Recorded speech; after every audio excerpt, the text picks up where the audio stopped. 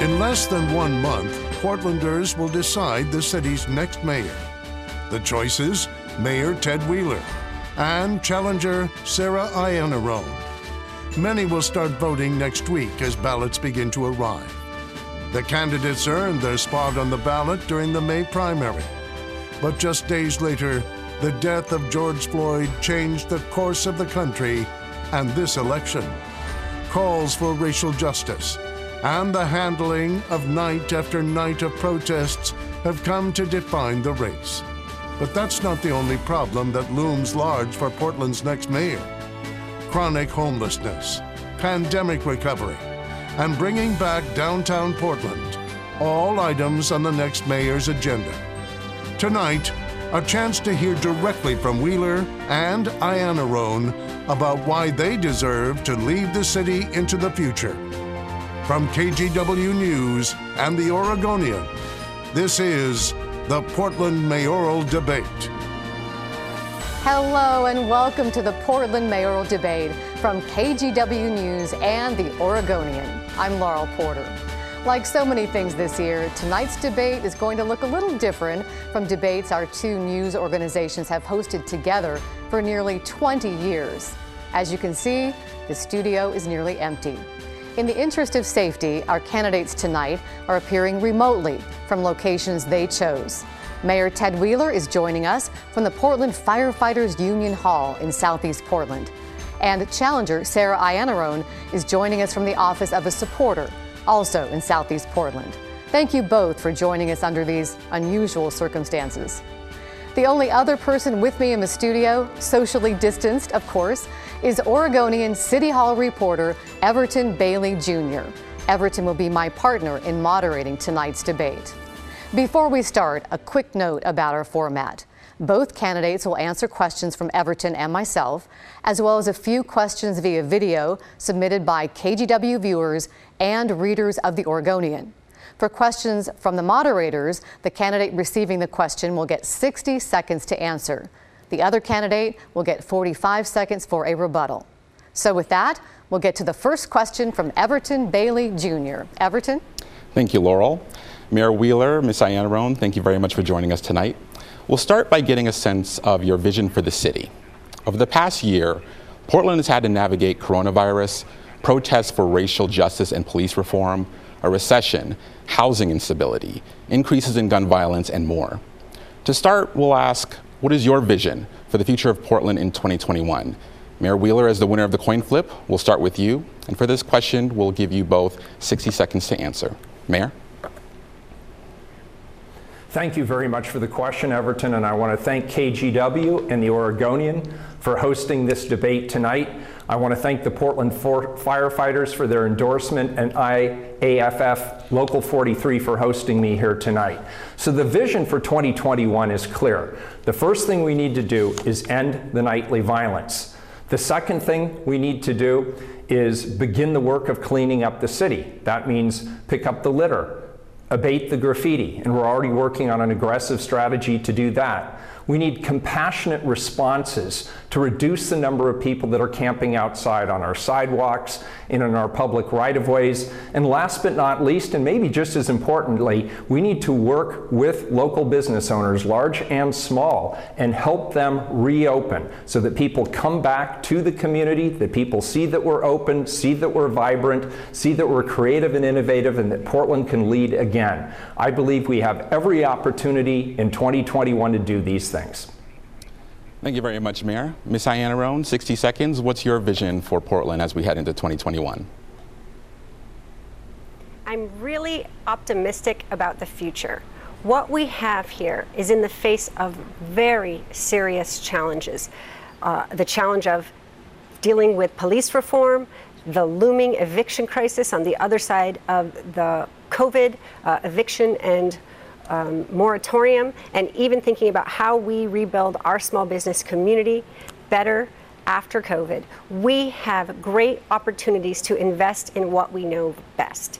we can come together as a community, harness our resources, empower our people, and make sure that Portland is on the right track. It's been off track for too long. And in fact, many people felt like we were off track prior to these current crises. So as I take office, I'll be focused on making sure that we're having a just, sustainable recovery from COVID, that we're focusing on the police reform that's so sorely needed, and making sure that every Portlander has a home that they can afford. These need to be our priorities right now, and I believe I'm the right person to help us achieve them. Thank you very much, Ms. Iannarone. Laurel? We'll ask a few questions about leadership next. Ms. Iannarone, you are unafraid, both in person and on social media, to bluntly call out your opponents, even using profanity against Mayor Wheeler on Twitter. But enacting change in this city requires forming broad coalitions and bringing at least 2 of your fellow commissioners on board with you. How do you convince voters you'd be able to do that as mayor? The campaign that I'm running is a grassroots powerhouse.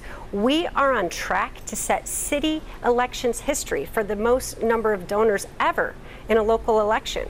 What this means is that I'm not relying on the power of a few influential people to get things done. I have the power of a wide range of people to help me get things done. A political powerhouse, if you will, focused on progressive change, making sure that what we can do is not only recover in downtown, but work all the way through East Portland to St. John's with our small business districts, focus with our community organizations, as I've done on housing solutions, homelessness solutions, make sure we're bringing in the young people in discussions around climate change and police reform, and tapping into the resources in communities all over the city to meet our most pressing challenges. As someone embedded in community, the only person in this race who's actually run a small business in Portland, I believe I'm well poised to work on these things.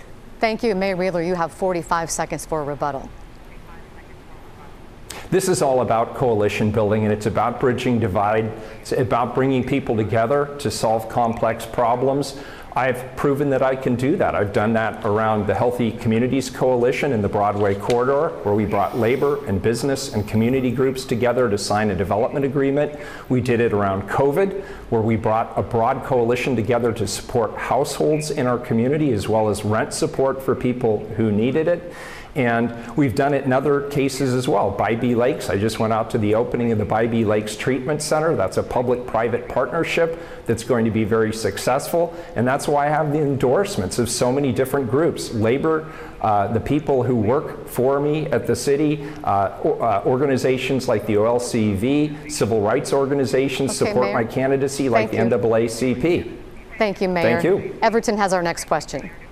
The next question is for you, Mayor Wheeler. Speaking of coalition building, you've been criticized also for failing to build a coalition and bring people like your fellow city commissioners, the governor, the county chair, and others together on many of your recent policy stances. At press briefings, you often stand alone and have admitted that you've been trying to do too much by yourself. What would be different in a second term, and how do you plan to get there?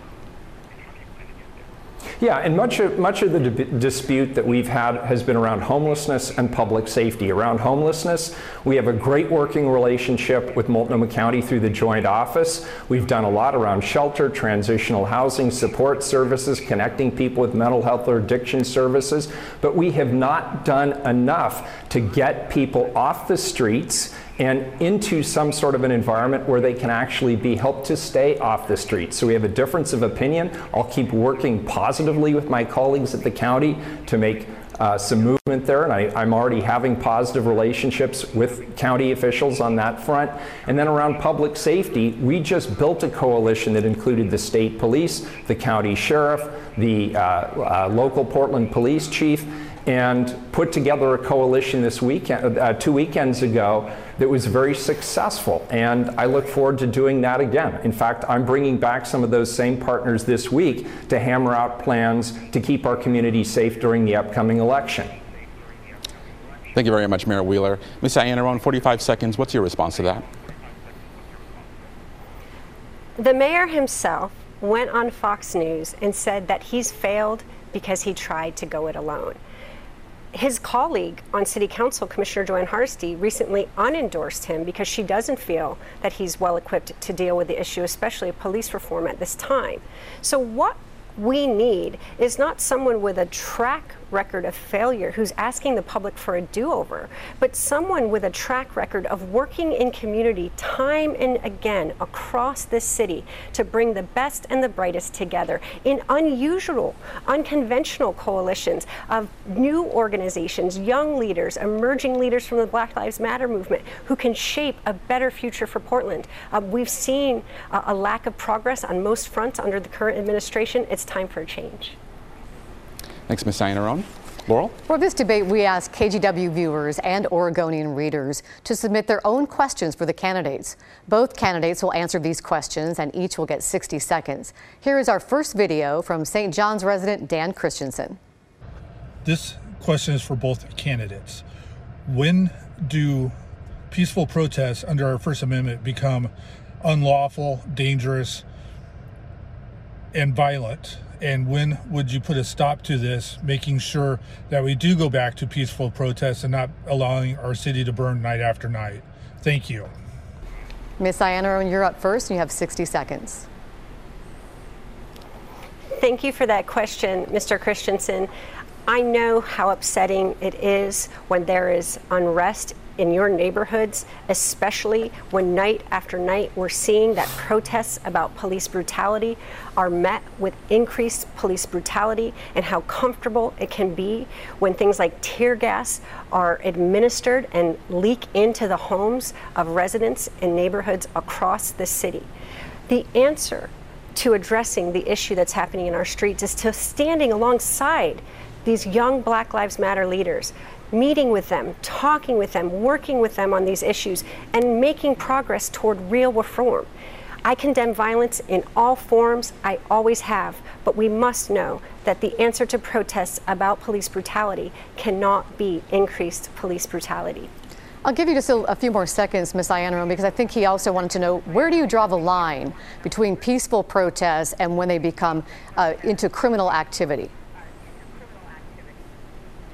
We need equal enforcement of the law, regardless of who is engaging in criminal activity. And as Portland mayor, I will not be able to control what any individual protester is doing in the streets. My job will be making sure that the police do their jobs, making sure that they're held accountable for when they break procedure and even the law. That will be my job as Portland mayor, and ultimately we'll have a police force that's well equipped to enforce the law without racial bias in the future.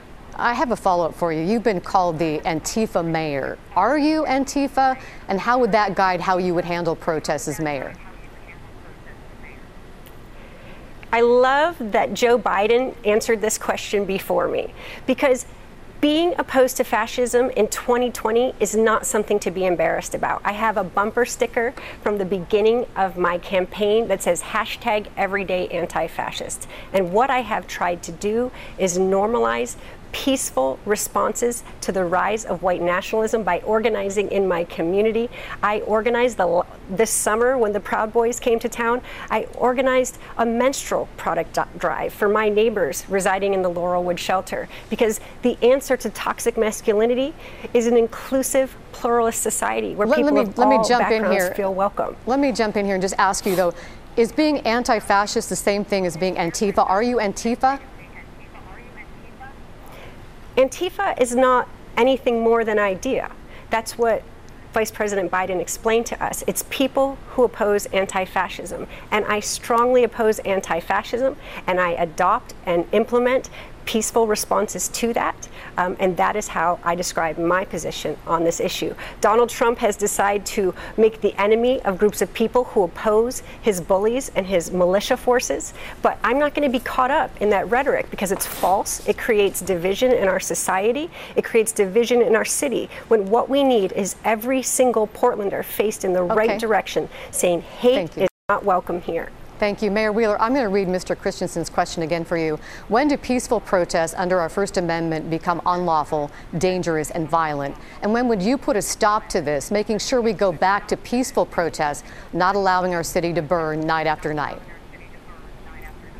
All right, well, let's start with the bigger picture. And the bigger picture is our nation and our community are going through a national reckoning around racial justice and equity, and there's calls for common sense police reforms. And tens of thousands of Portlanders have taken to the streets, joining millions of people around the country, and we should support this. This is an important movement, it's an important time, and I certainly embrace it.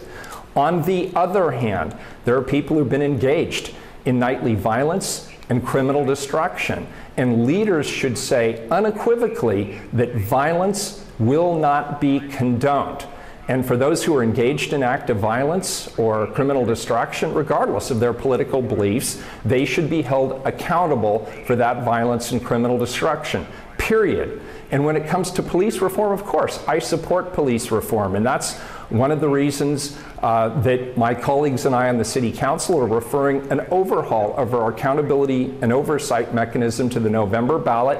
I support it. I want you to support it because it'll help us hold cops accountable when they do things wrong. I do have a follow-up for you, Mayor Wheeler. You've been called weak for your handling of the protests, while others have called you Tear Gas Ted. What's going to be different? How will things change if you're reelected? Well, look, I get it from both sides. People saying the police are overbearing, people saying the police aren't engaging enough. And the bottom line here is you've got to draw the line carefully, because on one hand, we are going to support nonviolent and peaceful demonstration. We're going to support the First Amendment rights of people to gather and express their opinions, particularly during this time where people are really speaking out loudly for social justice and racial equity. But on the other hand, we have to do what we need to do for the police to be able to hold people accountable. That includes working with the district attorney, as we have, to hold those who are engaged in egregious acts of violence or vandalism accountable. It means we need to encourage the courts to work with us to not put into place restrictions that would impede our ability to hold people Mayor, accountable. And it's about building. Thank you. We're going to go on to the next question now. Everton? Mayor Wheeler, your response touches into the next question here, and it's in two parts. After months of clashes between police and protesters, how do you plan to rebuild the trust of community members who've lost faith in your administration and continue to protest out of concern public safety reforms won't be transformative? Also, how do you plan to go about rebuilding morale among police officers and get them on board with your vision for reforms, especially when there's been public disagreement, such as your ban on tear gas use? Tough question for 1 minute, but I'm going to give it my level best shot. Number one, you build trust by doing what you say you're going to do and by listening to what the community wants. And what the community is saying is they want cops who are bad actors held accountable. We're doing that by the ballot measure that we've referred to the ballot that I support, and I hope you'll vote for that alongside me in November. Number two, we're renegotiating our contract with the Portland Police Association so we can hold police officers accountable if they go astray of our rules and policies and procedures. And third, and importantly, we're working with the community to listen to them. This City Council has already supported many of the calls for reform, including non-police interventions in the community, like the Portland street response. The public said they wanted an unarmed police presence, so we created for the first time ever the Portland Public Safety Specialists, the Portland Public Safety Support Specialists, the PS3s, and people said they wanted more community engagement. So I created the Portland Committee on Community Engaged Policing, which is both independent and effective. Sorry to cut you off there, but I do want to give you another 15 seconds to touch on how do you rebuild morale within the Police Bureau and get them on board with your reforms? I've been encouraging the Portland Police Bureau to not see this moment of national reckoning and demands for police reform as a condemnation of the hard work that men and women in the Police Bureau do, but see them as an opportunity. They have an opportunity to lead that reform. They know better than anybody else what it takes to be a cop. They have a perspective on community safety as well. They need to be at the table. Their voices need to be respected alongside the myriads of other voices in the community. I need them engaged and pulled into the table, not pushed away. Thank you, Mayor Wheeler. Ms. Iannarone, 45 seconds, your rebuttal.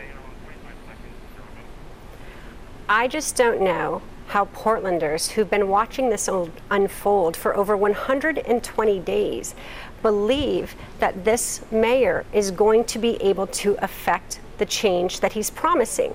When you try to please everyone, you end up alienating them because he hasn't taken a firm line on making sure that the situation is controlled. So what we hear is the protests are out of control, the police are out of control. He doesn't present a clear plan to deal with any of this. I, on the other hand, prior to the tragic murder of George Floyd, presented a rethinking public safety plan that would have dealt with all of these issues proactively. That is the kind of leadership we need. Thank you, Ms. Iannarone. And this next question is for Ms. Iannarone. You want to take $50 million from the police budget and redirect it to other programs. What is one police program you would cut, and where would you direct that money instead? You know, I really want to lower our expenditures on tear gas. And I say that with a little bit of laughter in my voice, but not really, because it's no laughing matter that we were able to come up with $8 million in police funding to deal with these protests this summer. But we're still looking at thousands of Portlanders without shelter, even as the most traumatizing winter from a public health perspective in a century is coming our way. This is exactly what the community is talking about when they say, we want you to divest from militarized responses to public safety and reinvest meaningfully in community programs that work. So drawing down the hyper-militarized responses, the body armor, the armored vehicles, the tear gas, the rubber bullets, I don't want to see us spending our tax dollars on those things. I want us spending them on programs that make sure all Portlanders, especially BIPOC Portlanders, feel safe no matter where they are in this city. Those things you're talking about, though, are really kind of a drop in the bucket to $50 million you want to cut. That is a lot of money.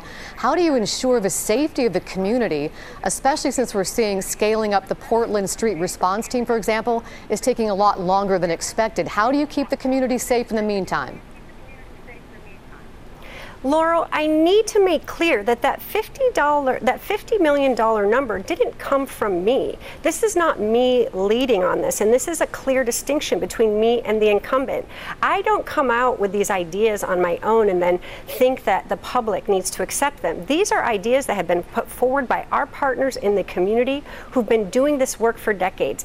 PALF, Unite Oregon, the Urban League, that have been talking about transforming public safety through proven community interventions. Even today, my team has released a new gun violence prevention plan that's community-based, that's less police-oriented and more focused on upstream public health solutions. So we have the tools and existing programs that we can directly move resources from militarized responses to community-based responses in the first 100 days of my administration.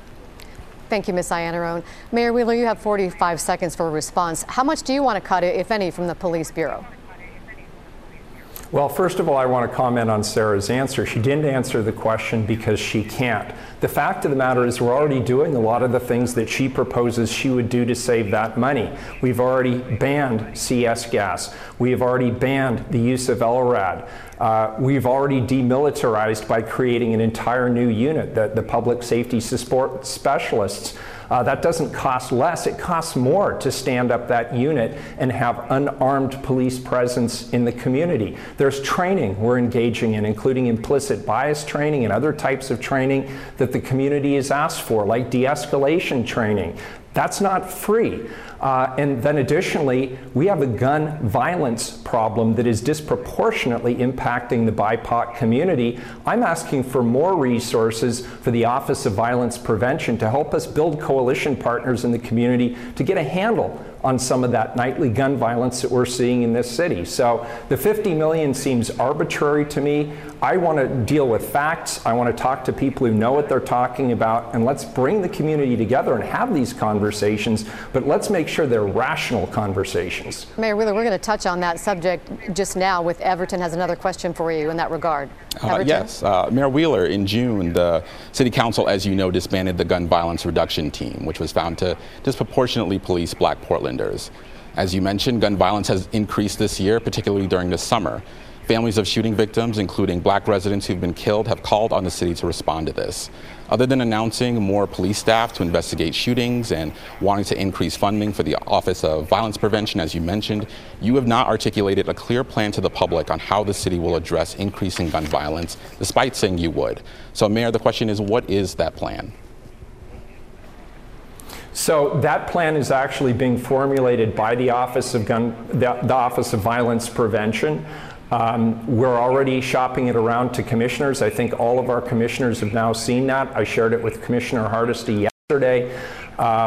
The plan is basically to work with trusted coalition partners in the community. We have organizations that already work alongside that office. It includes the Latino Network, NEA, and other organizations that have trusted partnerships. They can intervene more effectively than the Portland Police Bureau can with those communities that are impacted by gun violence. Gun violence is like a virus. You can treat it, but to treat it, you have to intervene. You have to circle and support those who are impacted by gun violence in order to reduce the spread of gun violence. We've seen that around the country. It's been studied. We're bringing that same model here to the city of Portland. But to do it, we can't cut budgets. We have to actually support the coalition building and the work that needs to take place to make that happen. We're also, within the Police Bureau, increasing our investigative resources. We now have a lieutenant and 7 officers newly assigned to follow up on the gun violence. So each case gets the attention Mayor, and the follow-up it deserves. Thank you very much, Mayor. Thank you very much. Ms. Iannarone, 45 seconds, your rebuttal.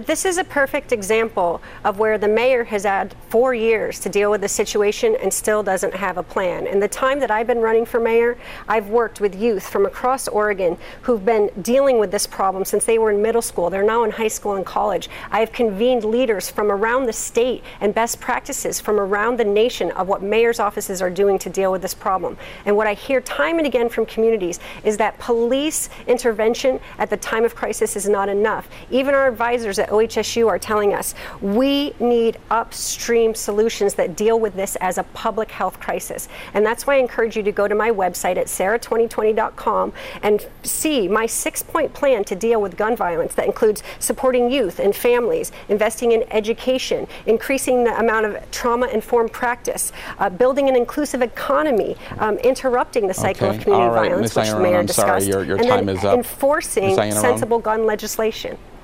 Thank you, Ms. Iannarone. This next question is actually for you as well. So Portland, investing more in Portland's Black, Indigenous, and other communities of color have been stated goals for both you and your opponent. What do you believe will make the initiatives you plan to implement more effective than the incumbent? There are a few things. It's who I listen to in terms of who is respected in the community to lead on these issues and who we will convene. I'm planning to put leaders, BIPOC leaders, in my mayor's office to lead as a head of small business and entrepreneurship, of workforce development, making sure that all of the resources across the city are aligned. The capital investments, the technical assistance, the community resources that people need. But also it's about data and tracking. We are not looking carefully enough at impacts. You'll hear over the course of this debate a lot of claims from the incumbent about being successful on this or that issue. But when you actually go down into the data to try and track real impacts for BIPOC Portlanders, we see that many are still losing out, and especially in East Portland. Thank you very much, Ms. Iannarone. Mayor Wheeler, 45 seconds. What's your response? Number one, it's about leadership. I've already put BIPOC leaders in place. 2 of the police chiefs that Sarah disagrees with were actually from that community. My administration, I said it was going to be the most diverse administration in the history of the city. It is. Our COVID response put equity and diversity front and center. Of the first $2 million that went out the door to respond to support small businesses, 90% went to businesses owned and operated by the BIPOC community. Around economic development, we created the Inclusive Business Resource Network. It helps 1,000 businesses, most of which are owned and operated by the BIPOC BIPOC community. The Portland Means Progress Initiative is almost exclusively for the BIPOC community. And around housing, the Northeast Housing Coalition, 567 renters who are supported under that, dozens of new homeowners supported under that, and over 500 households that received renovation support Mayor, so they can stay in their house. That's the kind of data. Thank you, Mayor. That's the kind of data Sarah's asking for, and there it is. We want to talk now about COVID and how the city will recover. We'll start with a video question from someone you may recognize, Portland chef Gregory Gourdet. With over 100 local restaurants permanently shuttered recently due to the economic hardship this pandemic has placed on our city, and an estimated 85% of all restaurants closing permanently before we are out of this, what plan do you have to make sure that all these amazing restaurants, community job providers, pillars of our community, and such important parts of our statewide food chain, what plans do you have to ensure that they can reopen safely, they can reopen permanently, and they have a fighting chance for survival as we push our way out of this pandemic? And Mayor Wheeler, you're up first. I love this question, and I'm very proud of the city's response to COVID. Number one, we were early in taking steps to prevent the spread of COVID. We were the first administration to stand up an organization, a body, a coalition from the community to support both business as well as households. We were the first to put dollars out the door to support the resiliency of small businesses and create a small business relief fund. We were the first to put resources towards household support. Under the COVID recovery, $35 million went to rent assistance. $20 million went to supporting small businesses. Then we also, of course, changed our rules to let businesses like restaurants be able to thrive. We allowed people to quickly set up on the sidewalks. We closed streets where it was appropriate to do so. And we've just extended that opportunity going forward. So we're working with business owners and operators. We're listening to their needs. We're helping them to be flexible and resilient during the crisis. And we're going to work with them to make sure they get through to the other side. This is critically important to our city's success. Thank you, Mayor. Sarah Iannarone, your response to Chef Gourdet. It's so nice to see Chef Gourdet on something other than food television, so I'm so glad he could be here. You know, this has been such a hard time. The restaurant that I founded back in 2006 in my neighborhood closed due to COVID, in part because of a lack of clarity and uncertainty from every level of government about what they could expect, what the regulations would be, when they might be able to open again. There weren't clear guidelines in place from a very early time. Many small business owners don't have a lot of cash on hand to see them through hard times. And what I've seen through this is talking with the people who ended up founding APIRA, which is now OIRA, which is the Oregon Independent Restaurant Association, that's lobbying for things like to-go cocktails and the increased street seating that transportation advocates like me have been calling for years are finally coming to fruition. But I believe that someone like me who's connected to the arts and culture of the city, who understands you can't displace 30 food carts for a Ritz-Carlton and still keep your brand, we need to do better by our small business and restaurateurs. Thank you. And Everton has our next question. Ms. Iannarone, your plans, among your plans listed on your campaign website is for the city to invest in guaranteed income for Portland's most vulnerable people. What does that mean? How much should the city invest, and how will the city pay for that? This is such an amazing effort put on. I believe there are over 25 U.S. mayors now signed on to the Mayor's Coalition for a Guaranteed Basic Income. And we've been working with national leaders on that front, including Mayor Tubbs of Stockton, California, who's leading on this. He's a young innovator. What they're doing is piloting small programs. They're allowing the community to decide who receives the funds and at what level. What we're looking at now is a combination of Black mothers, particularly in school districts that have high turnover, and also people experiencing homelessness who've had a hard time staying in permanent housing because of economic reasons. And so how can we come together as a community? There are plenty of wealthy people who could dig deep into their pockets or bring their very rich friends together from the philanthropic, public health, healthcare sector, business sector, and local government to make this happen. Test it out, see if it works, and hope that we can find some success here like other cities are. If possible, I'd like to give you a couple more seconds, Ms. Iannarone, to talk specifically about the city and specifically how much you want the city to invest and where that money comes from, and who are you talking about? Are we just talking about people experiencing homelessness or other people around the city as well?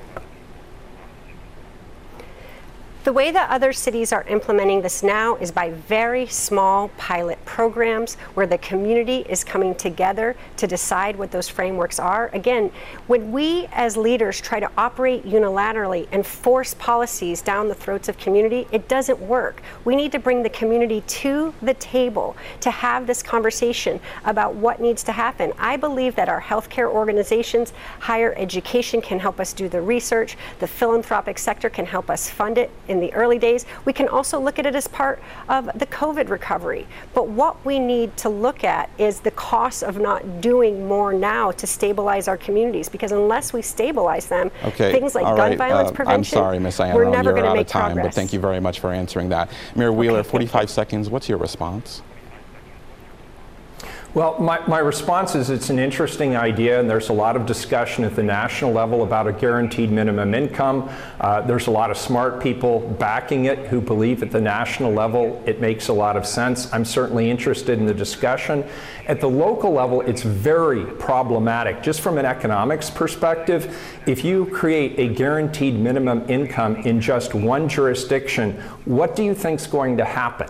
You're going to have a lot of people moving to that jurisdiction very quickly to take advantage of that. So it's really a national discussion. I'm open to it. I'm interested in it. But at the local level right now, with a $75 million budget deficit and pressing, urgent, immediate needs, that's probably not going to be my top priority. Thank you very much, Mayor. Laurel? Our next question is via video from Alexa Kern of Sunnyside.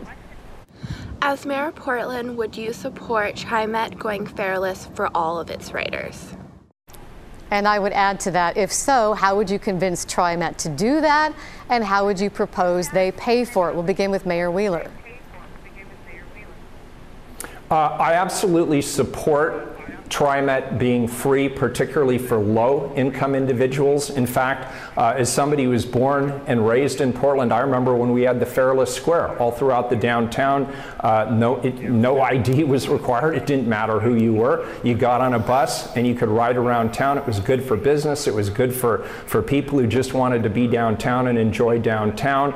I've actually been on the stage at the same time as the executive director of TriMet. I've encouraged him to go towards a fareless model. They would need substantial support from the state to be able to do that, but we could do it. It only represents maybe 20–25% of their overall budget. It's done in cities all across Europe, and I believe it would encourage people to get out of their cars, it would improve our climate, and it would be more convenient. So yeah, I'd support it.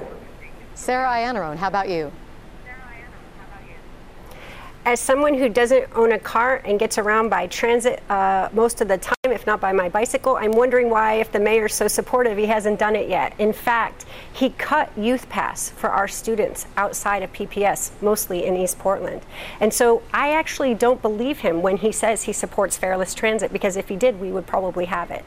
That said, we need to look at it beyond just simply as transportation. This helps us save money in terms of climate action. It reduces emissions. It creates opportunity in our workforce and for youth and for elders, so we can look at how we can support those communities through investments. We can think about it in the cost savings in reducing congestion and how much cheaper it is to get people on transit than having them stuck in traffic. As a climate champion and someone who has ridden by TriMet by a lot to get around the city, I understand how important this is, especially for our people in East Portland. So I support it 100%, and in my Green New Deal for Portland, I actually have a plan to get us there. Thank you both. Our next topic is homelessness. Mayor Wheeler, everywhere people look in the city, it seems there are tents, people living unsheltered on the streets. What promise can you make the people of Portland right now about how many people you'll get off the street, and when can you make that happen? So I can't promise a specific number. And one of the things I want us to do, part of my critique, if you will, of the Joint Office of Homeless Services is we don't have a plan with specific metrics. We don't know how certain investments are going to reduce the camping population that we see out on the streets by a certain amount. I think that's an obligation of the city, it's an obligation of the county, it's an obligation of the state and our partners to work together to put those metrics together. I've been asking for them. I think we need to provide them, and we should. But the way we're going to address it is, number one, there's an urgent crisis around people outside. I don't think it's humane to let people be all over the place, to have them all over the place outside in the elements. So I've called for additional shelter space. I've called for 300 beds in the near term. We've added about 170 in the last few weeks. We're looking for more. And we need to focus on connecting people with the services they need to get off and stay off the street. So that's things like mental health and substance abuse and domestic violence survivorship services. And I'm pushing hard on those fronts too with our partners at the state and the county level. Thank you, Mayor. Ms. Iannarone, your response. The question, could you repeat the question that he answered? I missed a little bit of what exactly. I was just asking him how many people he thought he could, what promise he could make the people of Portland, how many people he could get off the street and into shelter, and when. Oh, okay.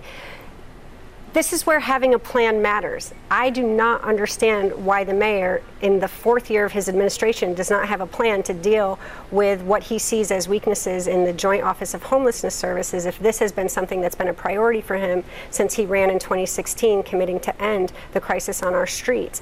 This is why it's so important to ask your policymakers for a roadmap to which you can hold them accountable when they come into office committing to solve problems. I have worked very closely with people experiencing homelessness, the direct service providers, policymakers, so that I understand efficient deployment of shelter capacity. I've done it in my neighborhood several times. I've fought to make sure that we're working with the neighborhoods. As a neighborhood association member, I can help us ease the transition so that we can have greater capacity across the city. Thank you, Sarah Iannarone. And Everton, you're up next. We're sticking with the topic of homelessness, Ms. Iannarone, and you touched on it a little bit, so you'll get a chance to expand on your views here. Homelessness was obviously an increasing problem in the city before the pandemic, and now there's the potential for more people being at risk than ever once the eviction moratorium expires at the end of the year. Why should voters believe your efforts as mayor won't have similar or worse results than the last 4 years? Because what I've been calling for years is what the city is finally doing in the midst of a crisis. I called for us establishing smaller, intentional camps around the city that would help us get tents off the streets, make sure that people were protected from the elements with urgency. I've worked on transforming spaces like Mount Scott Community Center back in 2017, creating a shelter for over 100 people a night during snowpocalypse, as we called it. And so that model has been there. Now we've seen finally, the mayor's office is leaning into these community-led solutions. But someone like me, who comes from the neighborhoods, who has strong community ties, not just to other policymakers or special interests, but a broad range of community actors in this space, I believe I can be more innovative, bring different groups of people together to work on solutions, make sure that all our faith-based organizations and institutional partners are mobilized and ready to help, and ultimately help us ease the path to creating more transitional housing for more Portlanders. Thanks, Ms. Iannarone. Mayor Wheeler, your response? Well, it's somewhat depressing listening to this. First, Ms. Iannarone didn't know that TriMet doesn't actually, it's not part of the city of Portland, so I can't directly make those changes. And now she seems completely unaware of the coalitions and the partnerships and the innovations that we've engaged in over 4 years. The Kenton Woods Women's Village was a success. The expansion of R2D2 was a success. The work we did with public and private sector partners on the Navigation Center in the Pearl District has been successful. The 3 camps that are managed camps that connect people with hygiene, toilets, connections to services have been very successful. The public-private partnership that I spoke at the other day at Bybee Lakes will ultimately have a capacity of over 500 people. So we've been doing it, we've been aggressive, we've been building those coalitions, and we're being successful. We need to do a lot more of all of the above. Thank you very much, Mayor. Thank you. And now to climate change. Mayor Wheeler, last month, Oregon dealt with either raging wildfires or problems with terrible thick smoke. While climate change isn't solely responsible for the fires, there's no doubt it's made fire conditions worse in the West. What is one step you plan to take as mayor to combat climate change? The most important step going forward, without any question, is energy efficiency and retrofits. 20 years from now, about 80% of the buildings we currently have in our community are still going to be here and they're still going to be used. And buildings are one of the major sources of greenhouse gases, both locally and globally. And so a lot of our efforts need to focus around energy retrofits for those buildings, but there's more we need to do. As the first mayor to commit our city to 100% renewable energy environment, there's work that we need to do with our coalition partners there. We need to expand ordinances that we've already passed. The single-use plastic ordinance is fantastic in terms of keeping plastic out of our waterways. The work we did on the clean energy construction standard to reduce diesel particulates is good for the city, but now we need to expand that opportunity as well. And there's more work we need to do around residential infill and the Central City Plan that helps us build more efficiently on the space we have, which is really good for the climate. Now we need to execute on those plans. Thank you, Mayor. Sarah Iannarone. Thank you very much. And I just want to go back to something, because it's one thing to debate me on policy. It's another thing to insult my intelligence. I understand full well that City of Portland doesn't control TriMet, but I also wouldn't cut Youth Pass. And there are ways that we can lead from the region, even over things that we don't control. That said, climate is one of them. And picking fights with other people in government is not how we're going to do it. I'm endorsed by Bill McKibben, a leading climate expert. I'm endorsed by Representative Karin Power, Mayor Mark Gamba, because of my commitment to climate change. I will work with the climate youth who are so passionate and bring so much energy to this issue. Meanwhile, Mayor Wheeler, on his watch, we've seen climate youth marchers brutalized by Portland Police Bureau. We've seen him lock climate youth out of his office. We've seen him oppose the Portland Clean Energy Fund and then take credit for it later. That's just not how climate leaders operate. Thank you. Everton? Ms. Iannarone, the coronavirus pandemic has contributed to more empty office buildings and storefronts, less tourism, fewer people visiting businesses, with downtown Portland among areas heavily hit. It's going to take some time to get the city back to where it once was. How do you entice business owners and patrons back, particularly downtown? This is such a challenging question, and I've been spending time recently with the people who were the leaders there the first time we had to do our downtown revitalization. My job at Portland State University for the last decade was teaching other cities around the world our formula for downtown revitalization. So I know that we have everything we need to come back quickly there. We can activate our street level retail, making sure we're creating opportunities for BIPOC entrepreneurs. We can activate our streets and public spaces. We can make sure that we're welcoming film and video industry and other recession-proof industries that can put money back into travel and tourism here, which would be a fantastic alternative since they spend wonderful dollars here at hotels and restaurants while they're on production. We can look at working with commercial real estate owners to transform excess commercial office space that telecommuting is going to free up. There's so many opportunities for us to rethink our downtown in this moment. Thank you, Ms. Iannarone. Mayor, 45 seconds. What's your response? I agree with Sarah on everything she just said. The first thing we need to do, obviously, is end the nightly violence, because the perception a lot of people have who might travel here is that Portland isn't safe. I don't think that perception is accurate, but it's still out there. The second thing we need to do is clean it up. And so we have just launched an aggressive, proactive strategy to pick up litter and abate graffiti. We'll work with business owners and operators to help them do it on their private properties as well. And obviously, we need compassionate responses to help people get off of our sidewalks and out of our public right-of-ways into a compassionate place where they can get the help they need to stay off the streets. And then we need to work, as I'm already doing, with business owners and operators around the city to promote their businesses as they reopen and encourage people to come back to downtown Portland as well as our neighborhood business districts. There's a lot to see, and I hope people come back soon. Thank you, Mayor. Laurel? We're going to expand on that a little bit, Mayor Wheeler. I think we've all heard from friends and relatives from outside the area asking what is going on in Portland. The image of Portland has been tarnished nationally in recent months. How do you repair the city's image on a national scale? I'm sorry, is that directed to me first? That's for Mayor Wheeler, yes. Yeah, well, just as I just said, we end the violence. That's the first thing we absolutely positively need to do, clean it up, and then work with our business owners and operators to take down the boards, abate any graffiti that's there, and help them reopen safely under the restrictions that are still there with COVID, and then publicize it. And I'm working with business leaders right now to talk about a strategy similar to what we did after the demonstrations a year ago, August, where we created incentives for people to come downtown. There were discounts that were offered. The city offered free parking. We publicized all the good things that were going on in downtown, and that certainly made an important and positive difference. The other thing that I'm doing is I'm working with business leaders who are very pro-business to help them get out the word to their networks and to the business press and to others around the country to let them know that Portland's thriving, that we still have a creative, innovative culture here, that people are still expanding their businesses here, they still want to be here, and we have a good workforce program here. So I think Portland will recover from this, and we need to get at it right now. We're already doing it. Sarah Iannarone, how do you repair the reputation of Portland nationally? And internationally, because we know how much our city, what role we play in the international marketplace as well.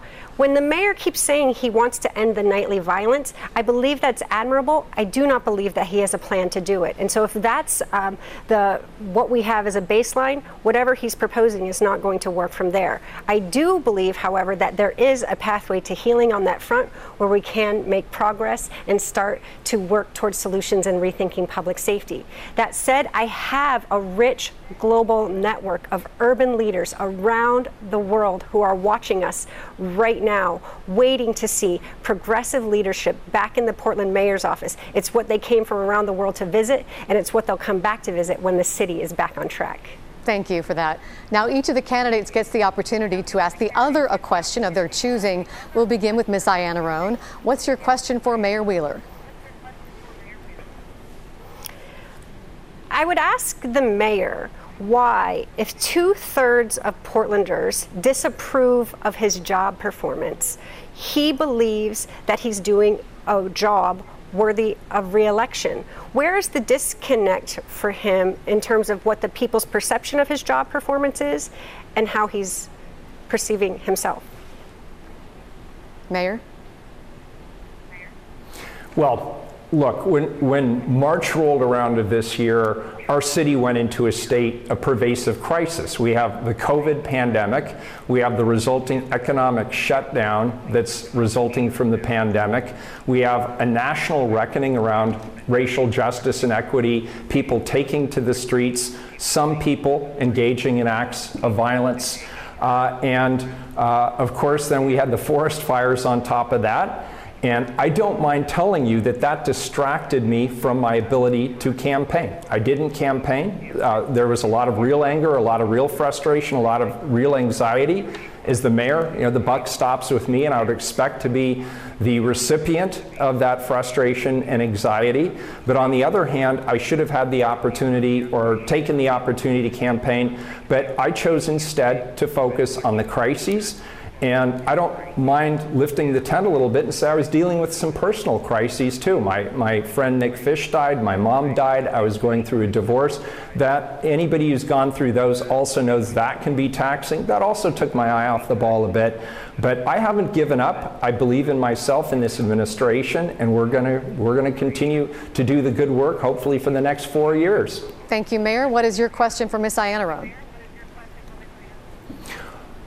If you're elected mayor, Sarah, you're going to be managing all of these crises that we've been discussing tonight, that you've been largely criticizing me for in terms of my response. You're also going to be managing a very large and complex enterprise. The city of Portland has a $5.6 billion budget, over 6,000 employees, 28 departments. What relevant direct experience have you had that will help you manage through those crises and manage an enterprise this large and complex? That's such a valid concern, Mayor Wheeler, and I'm hearing it from other people too, and I can understand why they might be concerned.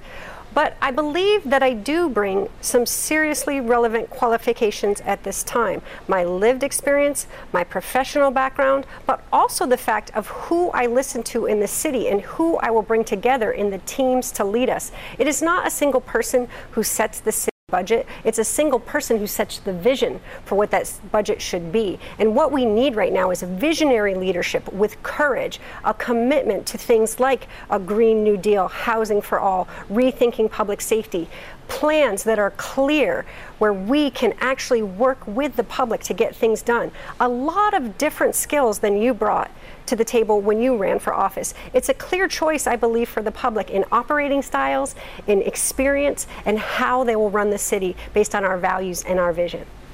Boy, this has gone fast. We are out of time, but thank you, candidates Sarah Iannarone and Mayor Ted Wheeler, for joining us for this mayoral debate. And thank you to our partners at The Oregonian for sponsoring this debate with us. And my thanks to my co-moderator, City Hall reporter Everton Bailey Jr. We thank you for watching, and remember to vote.